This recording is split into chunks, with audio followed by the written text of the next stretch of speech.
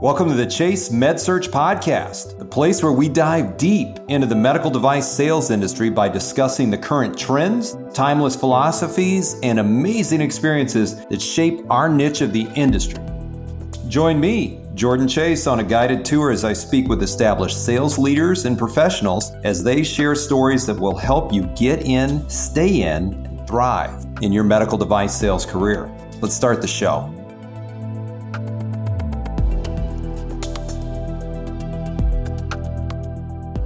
Welcome back to the Chase MedSearch Podcast. As I continue to say, we're hitting a rhythm here in 2024. It feels great, getting great feedback from the audience on topics. Always welcome new topic suggestions. I incorporate a lot of things that I hear in business, just a normal course of work. And one of the things that I hear quite a bit about is a hiring process that one of my clients uses to great success. And so I reached out to them and said, hey, you are using something called the predictive index or PI to hire individuals in your organization. And I would love to know who the individual is that you work with. And I was referred to the fabulous, and I'm using exactly the nomenclature they did, the fabulous Melanie Wood. Melanie Wood is PI Midlantic's MVP, 2 years running. She's a certified behavioral specialist and a 14-year strategy consultant and trainer who ensures companies elevate their hiring capabilities and grow dynamic teams. Through deeper behavioral understanding and coached adaptation, Melanie helps management teams build engagement and maximize performance. As an advisor to C-level executives, Melanie has a keen understanding of the strategic needs of businesses and the avenues necessary to achieve their desired success. Utilizing her experience in industrial and organizational psychology, Melanie helps organizations globally of all sizes develop their teams from hire to retire. Welcome to the Chase MedSearch Podcast, Melanie. Thank you so much. Appreciate being here. Absolutely. Tell us just a little bit about your career and how you got started with PI Midlantic. Certainly. I was actually a regional sales manager for several years, and my father, who was actually a PI user, he was a COO for an organization, lived and breathed predictive index, truly believed if you were a leader of people, this was a tool you needed to know, because he felt you should never lead people the way you want to lead, but instead you should lead people the way they want to be led. He also happened to believe anyone who wanted to date his 16-year-old daughter needed to take this assessment. So even somehow after that pain, when he chose to retire, he called me and said, let's go into business together and let's bring this tool on. So thus began my career in 2008 with him and Predictive Index with PI Midlantic. That's fantastic. And as the father of a 16-year-old daughter, I'm taking notes right now. Thank you so much for the suggestion. How long has PI been around? PI Midlantic and PI, just Predictive Index in general? Sure, absolutely. So Predictive Index, which is the tool that PI Midlantic uses, we happen to be the largest licensee in the world. But Predictive Index has been around since 1955. Our founder, Arnold Daniels, was actually in the military. At the time, he was chosen to take part in a study with scientists and IO psychologists to find what was the behavioral makeup of fighter pilots. And he was so fascinated with the outcomes, he chose to take this into the business world. So he opened Predictive Index in 1955, and PI Midlantic was one of the first licensees, started in 1985. That's fantastic. How many clients roughly does PI Midlantic service, and in what industries? I know you're in the medical device industry because at least one client of mine who's done a fantastic job hiring people uses them. But who else do you serve? Yes, we actually ended the year at 645 clients. And pretty much I tell people, if a company has employees, they can use PI Midlantic. It's really about anyone who is an employee at an organization, whether it's an organization with 20 people or 20,000 people. And I happen to work with companies everywhere from med device, pharma, aesthetics, cosmetic surgery, over to law firms, industrial space, pretty much anything you can think of. I happen to have 57 clients around the world. So I'm lucky enough to get to go to Ireland and Australia. Really, really blessed to do what I do. That sounds fabulous. PI stands for Predictive Index, as we mentioned. Give us kind of a shorthand definition of what a predictive index is. Certainly. So Predictive Index is actually the company. The tool that the companies use is called a behavioral assessment. Okay. So we call it the PIBA. So the behavioral assessment is really what the tool uses, but predictive index was really built to better the lives of employees. And thus, when the employees' lives are better, companies have greater success. So predictive index was founded really with the idea of how do we identify what are the behavioral demands of jobs and how will employees fit within that scope? And maybe if there are some gaps, how can we manage and lead to those differences to truly set people up for success? Interesting. So the predictive index, I think that you're referring to is most likely that behavioral assessment. Mm-hmm. And that is understanding how do we tick what comes most naturally to us. Interesting. Your employer is in the talent optimization business, and a quick perusal of your website would show hiring, management, talent strategy, and employee engagement are all areas, and they're all interrelated, of course, and each one of them is worthy of its own podcast segment. But I want to focus on hiring for our discussion today. But before we do that, your website talks about 4 forces that destroy employee engagement at work. Can you give us a brief sketch of those? Sure. So when we talk about kind of the factors that can cause disengagement, the first we talk about is job fit. So a little bit of what I mentioned prior is how do we understand 60 to 70% of the time, what are going to be the behavioral pulls of that position? And really the idea comes down to if we are asked to exert unnecessary behavioral energy. So if I'm someone who is heads down task focused naturally, and yet you're putting me in a job that all day it's kissing baby, shaking hands, doing the kumbaya, that is going to drain you by the end of the day. So job fit is one area of disengagement. Then we go to the manager.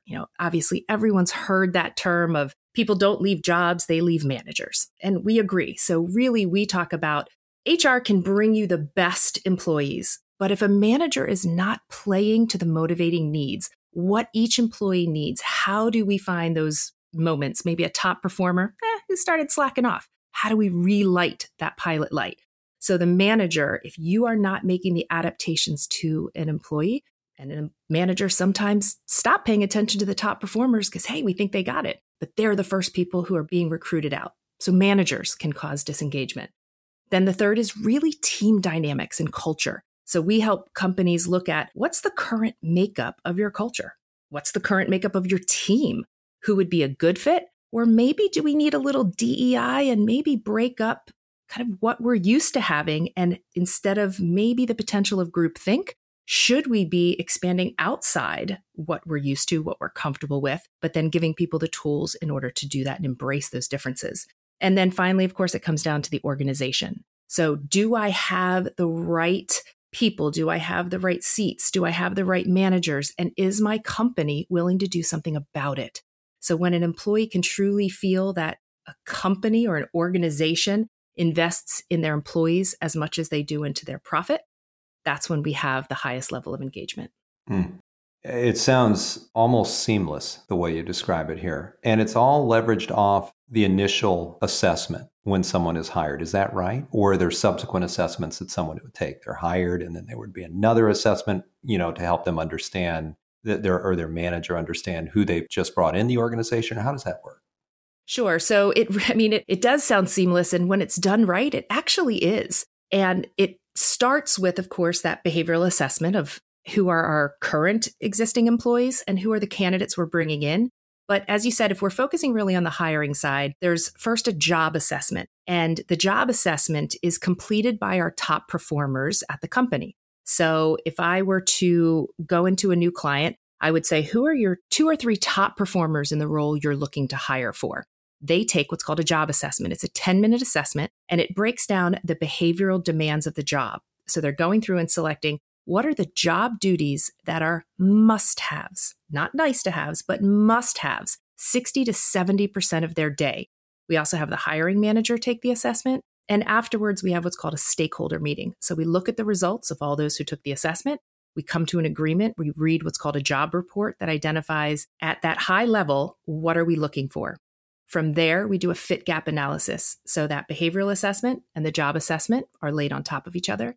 And the teams then get an interview guide, which speaks to the behavioral gaps between the demands of the job and who the candidate are. So they're basically giving them kind of a guideline of what are some potential areas of behavioral disalignment and what questions should we ask to see maybe they don't behaviorally fit, but for the last 10 years, they've learned to refine those skills. They've learned to live with those skills. They've put in great ways to overcome those differences and learn to embrace it. So those are the types of things that we do from the offset. Interesting. I know some organizations, at least in medical devices, can use assessments as a rule in, rule out tool, hard and fast. Here's the norm. And here's what our top performers look like. And if you're not in that category, you are not going to go here. Is that a recommended course of action with your assessment as well? Absolutely not. In our world, we teach what's called head, heart, briefcase. That, what people bring to the table, what we say is in their briefcase. So their knowledge, skills, and experience, or their knowledge, skills, and ability. This tells us what is the package they're coming with. Who do they know? What are the dynamics? What are the relationships? Obviously, in med device, that's very important. So do they have the relationships with the docs? Are they coming with, we'll call it a book of business, and that experience of knowing the staff? That is highly important in a role. So we look at what's in the briefcase. We also then go to the heart, which is values and culture. We make sure, do they align with the culture of the organization? Obviously, in the hiring side, we can't ask someone if they're a single father, but we can certainly say part of what we have to do is answer calls after 8 o'clock. We have to do evening meetings. We can establish what the demands of the culture are and ensure that candidate is comfortable within those expectations and learning a bit about their values. And then finally, we go to the head, which is where we come in, which is the behavioral assessment and also something that we call the cognitive assessment. These stay stable over time, so it gives us another piece of the puzzle. We always recommend never making a hiring decision just either purely on a resume. And of course, the running joke there is people have gotten very good at fabricating resumes. And especially in this industry, everyone knows everyone. So everyone's willing to say what needs to be said. Yeah. So we obviously don't want to only look at resume, but it then comes down to not what we call hire, don't hire, but it's investigate the differences and the gaps, identify maybe we're actually looking for someone different. Kind of to your point, if I have those top performers, I have those people that maybe what we call a persuader in the world of sales, that they tend to be pretty good at sales.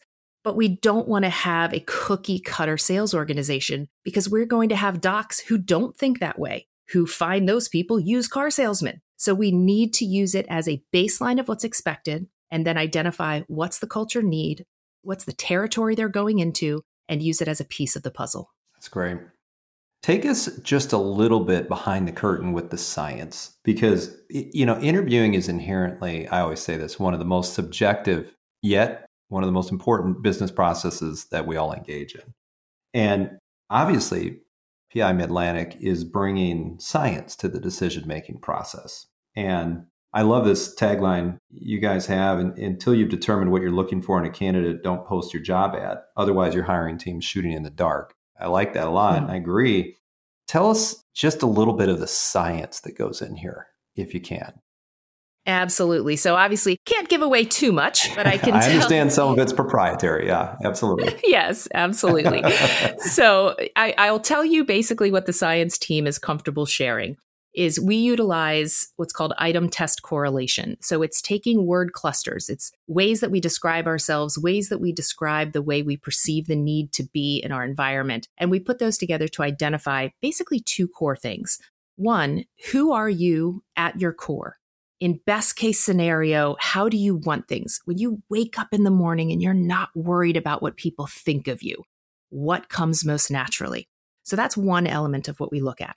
Then we also look at what we call our self-concept, which is how we perceive the need to change or adapt to our current environment. So it tells us in basically a 3 to 5 month snapshot, what's the skin this person feels they need to live in? And what are those adaptations that we're looking for? So from a scientific standpoint, we take that item test correlation word clusters to better understand who are you at your core? What are the adaptations you're making? What might be draining you in that new role? And then applying that to when you get to us, how can I play to what comes most naturally? Because of course, people ask the question all the time, well, Melanie, if I took it 10 years ago, might I be different now? And the concept behind that is you are who you are at your core. The scientists say from the time you are 12 to 15 years old. Hmm. Some say it even goes as low that you have established who you are at age 8. So my point to this is we are who we are, but through mentorship, through coaching, through maybe even watching people we're like and don't want to be like, that we make shifts in who we are. So we can embody a new persona of who we've taught ourselves to be. But when we're stressed, when we're tired, when we're frustrated, that natural self comes out. So we always want to know what's at your core. If I give you what you need, I get what I need faster and we both win. Interesting. It sounds like you're getting at identity issues in some ways, who this person is at their core. It can be. And you can find some people who, at first glance, let's say they look at their results and it says someone who can tend to get in the weeds. I'll paraphrase of someone who can get in the weeds. And maybe somebody's really tried throughout their career to try to be bigger picture. And they read this and say, well, I don't get stuck in the weeds. Or conversely, if it says someone who is a free thinker and rules can be suggestions. Sometimes people immediately look and think, oh, I don't want my employer knowing that. I'm really diligent at rules. But once we really sit down and explain that someone who potentially, if on a high level says get in the weeds, it means that you're diligent in informing information. Before you start something, you appreciate all the details up front, and then you can be flexible. You want all the specifics up front, and then you are better at the big picture. And they always turn and say, well, that's true. And for those people who it's the big picture, I say, well, rules can be suggestions, meaning if you look at something and you don't believe in the rule, you are comfortable finding a way around it and then justifying it. But if it's a rule you believe in, and it's a rule that I have sold you on, you will hold people to it, to which they turn and say, absolutely. So it's really about learning to have people grow through self-awareness and realize we don't need you to change who you are. It's about appreciating, adapting where necessary, and really kind of enhancing your potential EQ or EI by understanding who others are, but most importantly, starting with self-awareness. What's nice about this is there's really no cheat code to this assessment. I've given people advice in the past when they've taken assessments. Just be yourself. Just answer honestly. This isn't, at least in the clients I work with, the assessments they use, it's not a rule in, rule out tool, but just answer honestly so that you give them a true picture of who you are. If you start to shade it and try to answer it the way you think they will want you to, that'll lead you into trouble. I couldn't agree more. I tell people all the time, I actually get really upset when I have Googled something that says how to take the predictive index or how to take any of these assessments. And I think that is the worst thing that you can do. Especially, I read one that said, always say proactive or sense of urgency. And I thought, if I'm hiring for a role that I need someone to be methodical and process driven, that's the last thing I want them to pick if it's not real. So you could not be more correct in the way that we advise. The best way you can go into this, and the great thing about predictive index is it's 5 to 7 minutes. It is truly the easiest assessment you'll ever take, and it's quite frightening how accurate it is. And I always joke with those profiles who take time to connect and take time to trust. They are so unnerved of how much a stranger knows about them in 5 minutes. But the reality is exactly that. The best thing you can do, especially with any of the PI Midlantic clients, because we preach the fact that this is not put someone in a box. This should never be a tool that tells you what someone can or can't do, because we all have free will. It just tells us when we are doing that job, what are going to be the behaviors that will make it easier for us? What will cause us stress? So go into these assessments being true to yourself and trust that the company will use it for the best course of use, which is improving engagement. And I enhance engagement by giving you what you need, not what you think I want to hear. I'm just sitting here thinking, if I'm a sales VP listening to this podcast or head of human resources or someone in that kind of decision-making authority within an organization, and they're looking at their hiring processes, a question that might come to mind is, what kind of measurable impact do your clients typically see? Are there any statistics or data on improvements in hiring using your system? Oh, absolutely. We're actually going to be having a podcast coming up soon with my client Nissan, who has an incredible statistic study that she ran at a time when there was a turnover in HR and they stopped using PI. And she didn't realize that till a coaching class came in and they didn't have the results. So she actually ran analytics to show the difference in cost of loss from a sales perspective of the profile that they'd been hiring to and the 4 or 5 people that were hired against type, we'll call it. So meaning a profile that when they're hiring externally, so from outside of Nissan coming in, they have a specific profile that they say within this range, these are the people we want to bring in because it showed, millions and millions of dollars in just a few months of the difference of percentage to quota from the profile that they'd set as top performers versus those others who were kind of a watch out or dig deeper during the process versus just looking at the resume. And then I just happened to pull some other statistics, and I didn't pull specifically med device, just kind of pulled some numbers at something that had gone out from Green King Pubs. Sales turnover had been reduced by 20% from where it was just a few years ago. AutoNation, morale has never been higher. 110% increase in productivity measured, more than doubled team productivity in 90 days from 600 to 1,268 hours.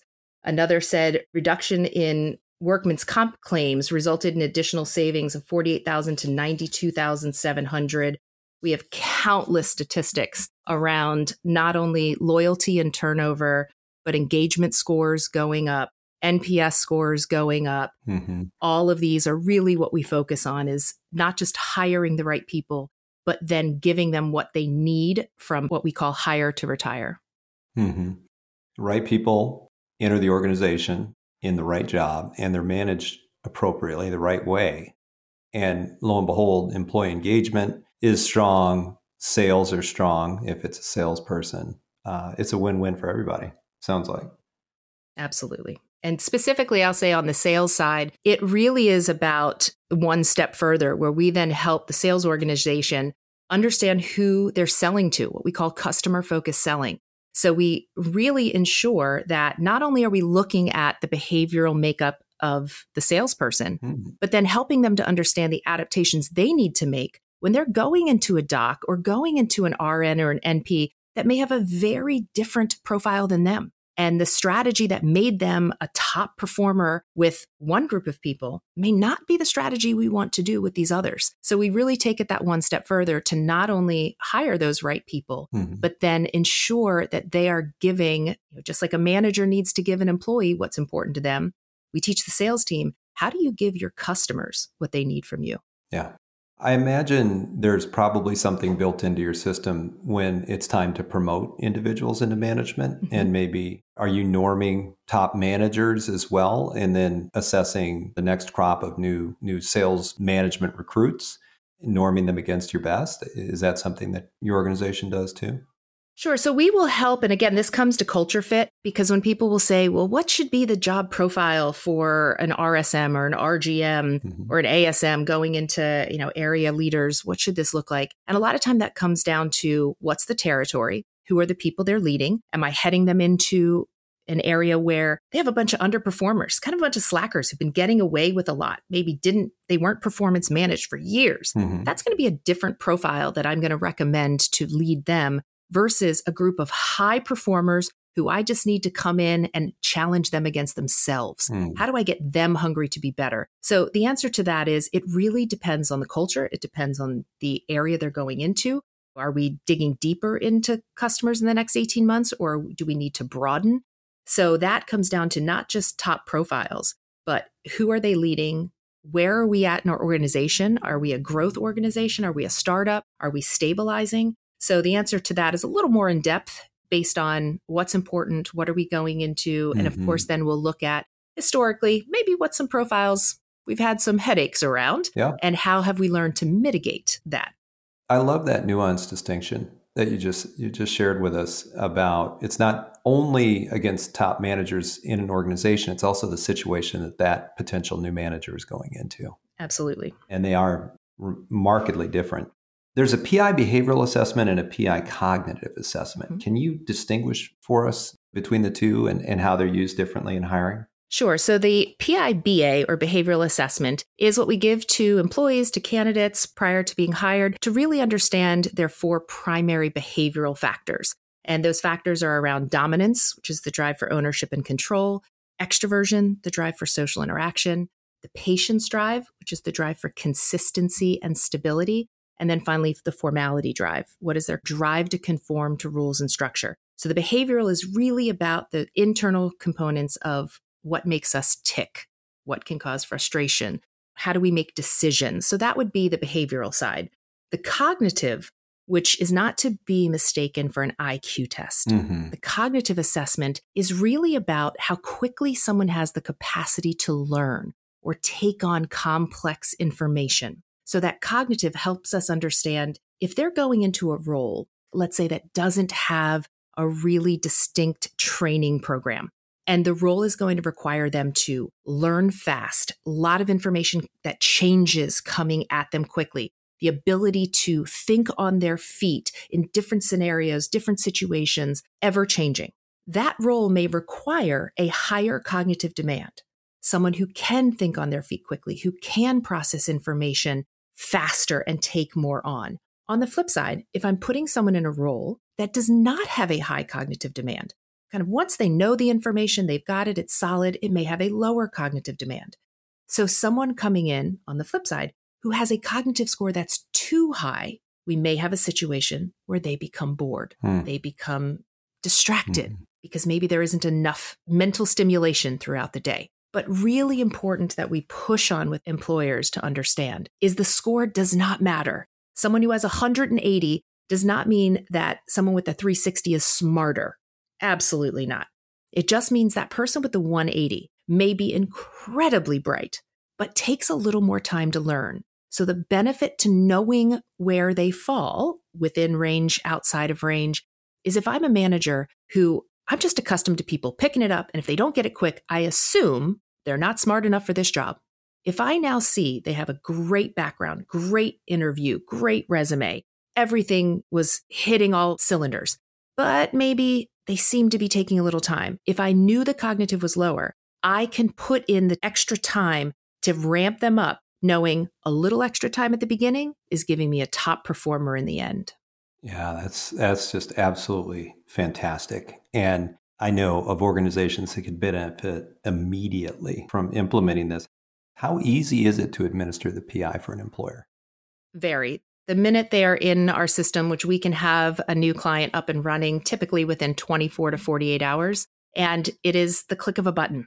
It truly is. We have open links that once we create a job profile, there's an open link that can go right into their applicant tracking system or right embedded into a response email. They can also go in and manually type it in if they don't want to use that. But it's very easy. Again, we can have a client up and running within 24 to 48 hours, sending out assessments within minutes of being signed in. That's fantastic. One of the things I really like is on your website, anyone can just go there right now and take the PI assessment for themselves and see what it's like. Yes. So we have a trial. And one of the things I'd want to offer to your guests is instead of going to the Predictive Index website where you'll get trapped in a web of sales, coming straight to the PI Midlantic site where everyone can take a free assessment and sample it for themselves to see what that is. Just know that would be the one you want to take with you. So if you went elsewhere that first time that you take it, that's the one that you want to take with you. But heading straight to the PI Midlantic site will save you from a web of sales calls. Love it. Absolutely. How can interested employers get in touch with you and your organization? What's the best way? Sure. So PIMidlantic.com, they can visit that site. There's, again, that link to take the free assessment or just reaching out straight to me. So mwood@PIMidlantic.com. Feel free to reach out. I'd love to have a discovery call, we'll call it, to find out what the needs of your team are, what your growth opportunities are, areas that maybe have had some high turnover where we can really be of max effort, because we have several different modules. Obviously, we've focused here on the hiring, but lots of different ways to truly customize this to each organization. Oh, that's fantastic. Melanie, thank you for being on today. Absolutely. I really appreciate the opportunity. Always fun to hear companies trying to improve their hiring skills. Absolutely. I'd love to have you back and we could talk about the other aspects that your organization focuses on as well. Sounds great, Jordan. Really appreciate the time. Thank you. Thank you for joining us on the Chase MedSearch podcast. I hope that you gained some helpful insight from today's episode. If you enjoyed this episode, be sure to subscribe so you don't miss future episodes, and give us a like on your favorite streaming platform. It really helps grow our audience. For more information on Chase MedSearch, visit our website at chasemedsearch.com. Thanks again for joining us. Until next time, I'm Jordan Chase, and this has been the Chase MedSearch podcast.